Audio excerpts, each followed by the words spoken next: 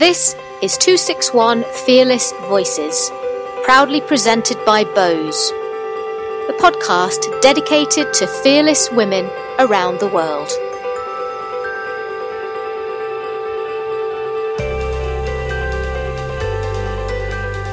Hello and welcome to the 261 Fearless Voices podcast. I'm your host, Juliet McGrattan. We're going to continue our journey around the world, talking to fearless women with a trip to Yorkshire in England. And I'd like to introduce Jo Mosley. Jo has become part of the 261 Fearless Network through the Friends programme. The 261 Fearless Friends programme enables women who maybe don't have a 261 club near them to still be included in the network and to support the work of 261 Fearless through their membership. So welcome, Jo, and thank you very much for joining us. Oh, thank you. Very honoured. So, Jo, if you've heard any of the previous podcasts, you'll know that we usually get you to start by just introducing yourself and describing what you look like so we can picture you. Okay. Hello. I'm 53. I'm 5'5". I have blonde hair, mousy blonde hair with a few highlights, I must admit. Generally smiling.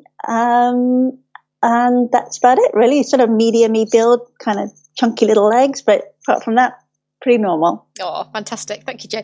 And Jo, I know that courage and fearlessness is something that you've had to deal with and get in your life. And I just wondered, what does it actually mean to you? And can you define it for us? I think courage means knowing that something might be difficult or tricky or scary or fearful, but actually starting it, going ahead, doing it anyway, knowing that it's not necessarily going to be a walk in the park, but actually having the wherewithal to start and to try and face whatever it is that's frightening you. And what makes you a fearless woman? Oh, I thought you might ask this question, because I think I was probably born quite fearless. I was a little girl that I was always in the sea, climbing trees, running about, doing things that were fearless. And then I lost it at various points in my life. I think I lost that fearlessness. Becoming a teenage girl, I think I had real issues with how I looked, my body image, my self-esteem. I didn't particularly like what was on offer at school in terms of sport. So I lost a lot of that courage, and it ebbed and flowed at different times in my life. It went up again in my 20s when I did lots of expedition-y things and adventure-y things. And then I lost it when, to say I lost it in my marriage is wrong, but motherhood, marriage, I had a couple of miscarriages, divorce. I sort of lost it again. And now I feel in my 50s, for a variety of reasons, one of which is coming back to sport and adventure, is I'm refinding it. I'm rediscovering it. And within me, what was the question? Does that answer the question? No, you've answered the question perfectly. I was asking sort of what made you fearless. And I think that's interesting that you're sort of, describing that it is something that can come and go and that you can actually lose it. And what you mentioned sport, but how have you rediscovered your fearlessness? Was there one moment that made you rediscover it? Bizarrely, I think it was when my mum died. And I'd started indoor rowing because I couldn't sleep. And when my mum died, I found that I would go back to the rowing because it helped me sleep. It helped me kind of process everything that was going on.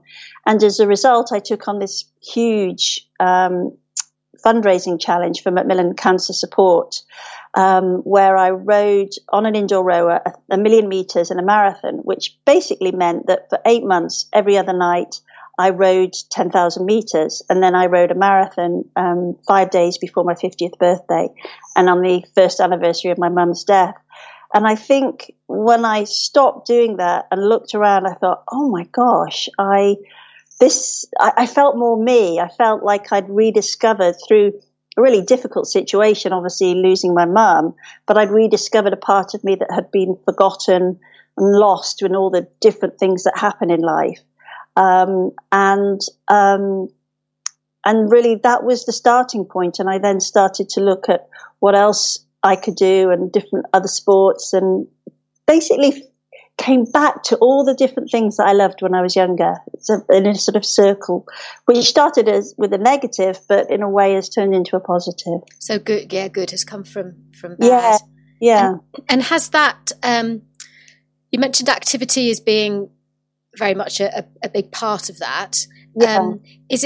Was it really just the rowing, or you mentioned other activities that you've been doing that have helped you to discover your fearlessness again? I rediscovered how much I love being by the sea and in the sea. Mm-hmm. So I've gone back. I've started bodyboarding, paddleboarding, outdoor swimming, but also last year, well, actually at the beginning of 2017, I thought I'm going to start running because I never liked running. Running was just something other people did.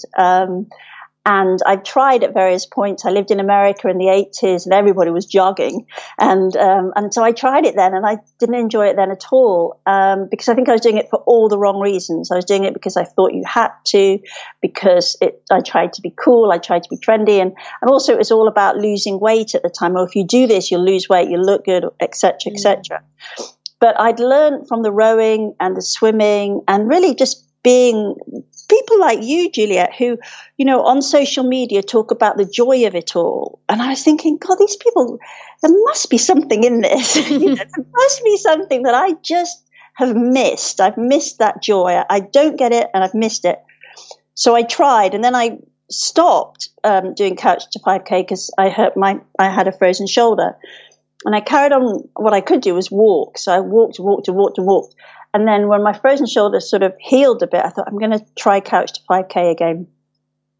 And I completed that just before Christmas. And since then, I've just loved it. So now I run in the hills where I live. I run by the coast when I go to the coast. And so sort of anything to do with being near or in the sea really are the things that really, really bring my soul to life, I think is the word.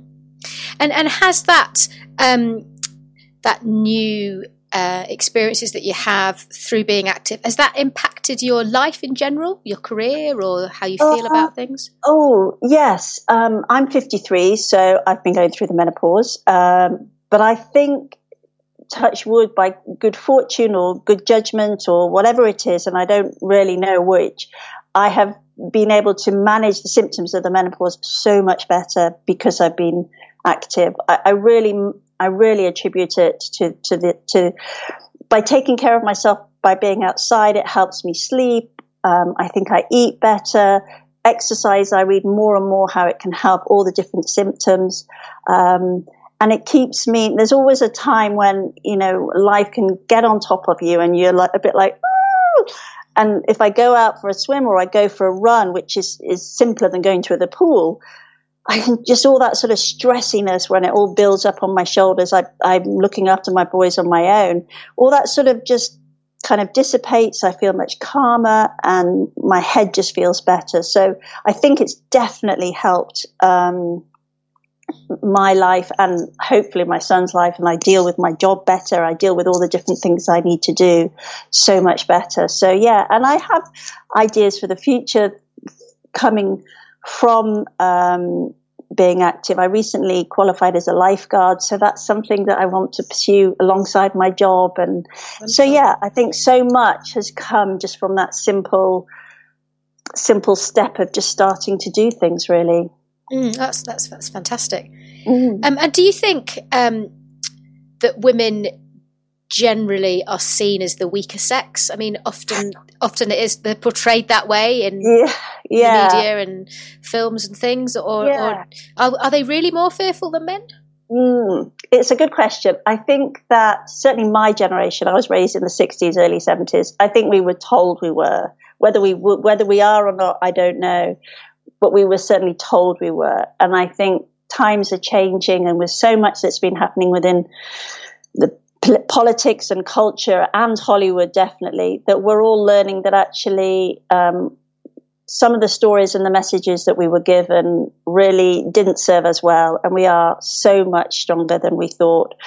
But also, I think at the same time, some of the strengths that women have traditionally, and the things that we do, which are incredibly courageous, incredibly brave, they're just not framed as brave. You know, women in war-torn countries kind of holding families together, dealing with raising children on their own. These are things that women do day in and day out, and yet have never been seen as framed or admired or respected in the way that physical strength might have been. So I think there's two things going on, and I think times are changing. And so, yeah, hopefully the messages that we're being told or have been told will be sort of things of the past, really. And is there anything you think we can do to sort of change that stereotype? I think it's just being true to who we are and being examples and showing people what we can do, and just being the brave, honest women that we are, telling our stories as you're doing now, telling stories of what people do, whether they're 20, 30, 40, 50, even if you come to sport or come to your courage again in your 50s, by sharing that with other people, somebody might just say, wow, maybe I could do that. And that's what I've done when I see the stories on social media, when I look at what Catherine Spitzer's done and think, wow, that's amazing. That's inspired me to do it. And we kind of pass that bravery around and that courage around and that inspiration. So, yeah, I think just being ourselves really is the best way, and raising our voices. I think that storytelling element is so true, and you know, you can identify with it, and you know, can make a change in your own life, can't you? Yeah. And have you got any tips or words of advice for women who are feeling sort of fearful and want to become more confident? I think the action cures fear, and I'm a terrible procrastinator. I overthink everything. I'm a perfectionist. I will always put something off because I think I can do it better tomorrow. But actually what I've learned is that the very first step is often the hardest. And once you get moving, once you get out the door, you put your trainers on, get out the door, today go for a walk, tomorrow walk a bit faster, that actually just starting is often the hardest. But once you do it, it becomes easier, and it becomes like a virtuous circle. You do it and then you feel better about it, and you do it and you feel better. I think also finding friends either in real life or virtually in terms of social media is really good. People that can kind of cheer you on, and you say, oh, I just did this. I did week 1 of Couch to 5K. And when I would put that on Instagram, people were like, oh my gosh, you know, and I'd run for a few lampposts, but you just feel so much better. So having that support, joining something like 261 for me has been great, because I just feed off all that energy and seeing women, if I go on the hashtag and I see women all over the world doing amazing things, and I'm like, oh my God, I'm part of this. That makes you feel like you're not alone, even though generally I'm running alone round and round my village at night in the fog.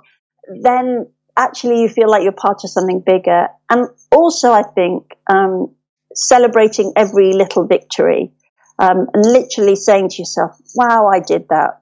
So often we're giving, as mothers and sisters and daughters and colleagues and friends, we're giving praise, we're cheerleading every single person on in our lives. I mean, I know I do it all the time. Wow, you did that. That's so great. But we very often overlook cheerleading ourselves, and actually celebrating each little step along the way is part of that. Not waiting until we've run a marathon to pat ourselves on the back, but just to say, hey, I ran for 20 minutes today and I feel better. Well done. I'm not saying we break out the champagne with every 20-minute run, or the chocolate in my case, but yeah, just celebrate it quietly and give yourself a pat on the back. So, but it's the first step. That very first step is really the key. What do you think is the best way for women to support other women to become fearless? Oh, other than being themselves, I think being part of different communities, like you do with your running clubs. You know, I see that on a Friday. I almost look forward to those pictures that you show on Instagram, and just seeing the faces and seeing the pictures of women that look like you. Because so often in the media and so often in sport, everybody looks a very specific way. And I don't look like that. You know, I don't look I'm not 20, I'm not, lithe and have lots of abs and whatever. But that's the image that's portrayed. And I think actually sharing photographs of people that look like just the regular people that you see in the street gives people that encouragement, and diversifying the image of what a sporty person is, and breaking down the stereotypes that you have to look a certain way or you have to dress a certain way. It enables people to say, gosh, she looks a bit like me. Wow, I could do that. And then encouraging other people. And I think sometimes people think social media is just like people showing off, and it's so much more than that. It's saying, look at me, I did that, and I don't look like the pictures on the posters, but I still did it. And people go quietly, oh my gosh, maybe I could do that too. Yeah, it's very powerful, isn't it? Very powerful. Is there somebody you admire, a woman you admire for her fearlessness and courage? Oh gosh, so many. I admire you very much. I admire Catherine. I think Catherine Switzer is amazing. When you first started talking about 261, it was just like, it just rang a bell. I just went, I've heard of this woman. And I was in the States after Catherine did what she did at the Boston Marathon. But I think I must have just absorbed a history of who she was. And when I saw you talk about 261 and bringing it to UK, I was like, I recognize that woman. How do I recognize it? It just sort of rang a bell in my head. And so I hugely admire what she does. Amazing. I admire a swimmer like Diana Nyad, who swam from Cuba to Florida in her 60s. I admire writers like Anna Kessel, who wrote a book called Eat, Sweat, Play, talking about what sport can do and unpacking all the different things where you think, oh God, I thought that was just me that really didn't like PE lessons. I thought everybody else loved them.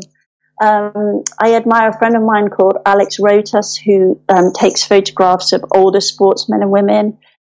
But then I also admire my friends, just who on a daily basis, get up and face all the challenges that they face, raising children, looking after parents, starting businesses, dealing with illnesses, just who on a everyday basis show up in the face of adversity and contribute to life. So yeah, from sort of names to the people around me, that I'm inspired every day, if I'm honest. Yeah, I can see inspiration really almost every day. Oh, that's wonderful. So, outdoor swimming, learning to run, getting your lifeguard qualification. You are a pretty fearless woman, but is there anything that you're still afraid of? Other than snakes, I'm not good with snakes. I'm afraid, I'm always, as a mother, I am afraid of things that I can't manage. Like something might happen to my sons, and all I can hope is that everything I've tried to teach them, and, they will be able to deal with their own challenges. So I do worry about that.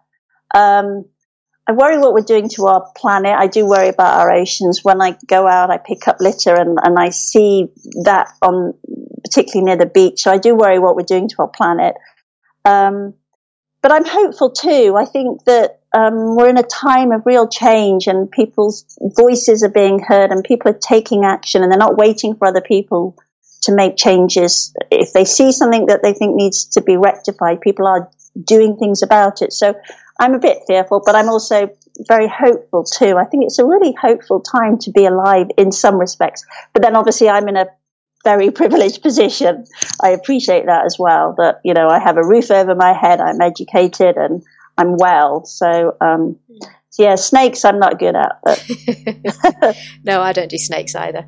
Oh, well, thank you so much. Thank you very much. It's been an honour. It's been lovely to speak to you, and thank you for sharing all of that with us. Thank you. Yes, thank you very much, Jo, and we look forward to seeing you in the 261 Fearless Network very soon.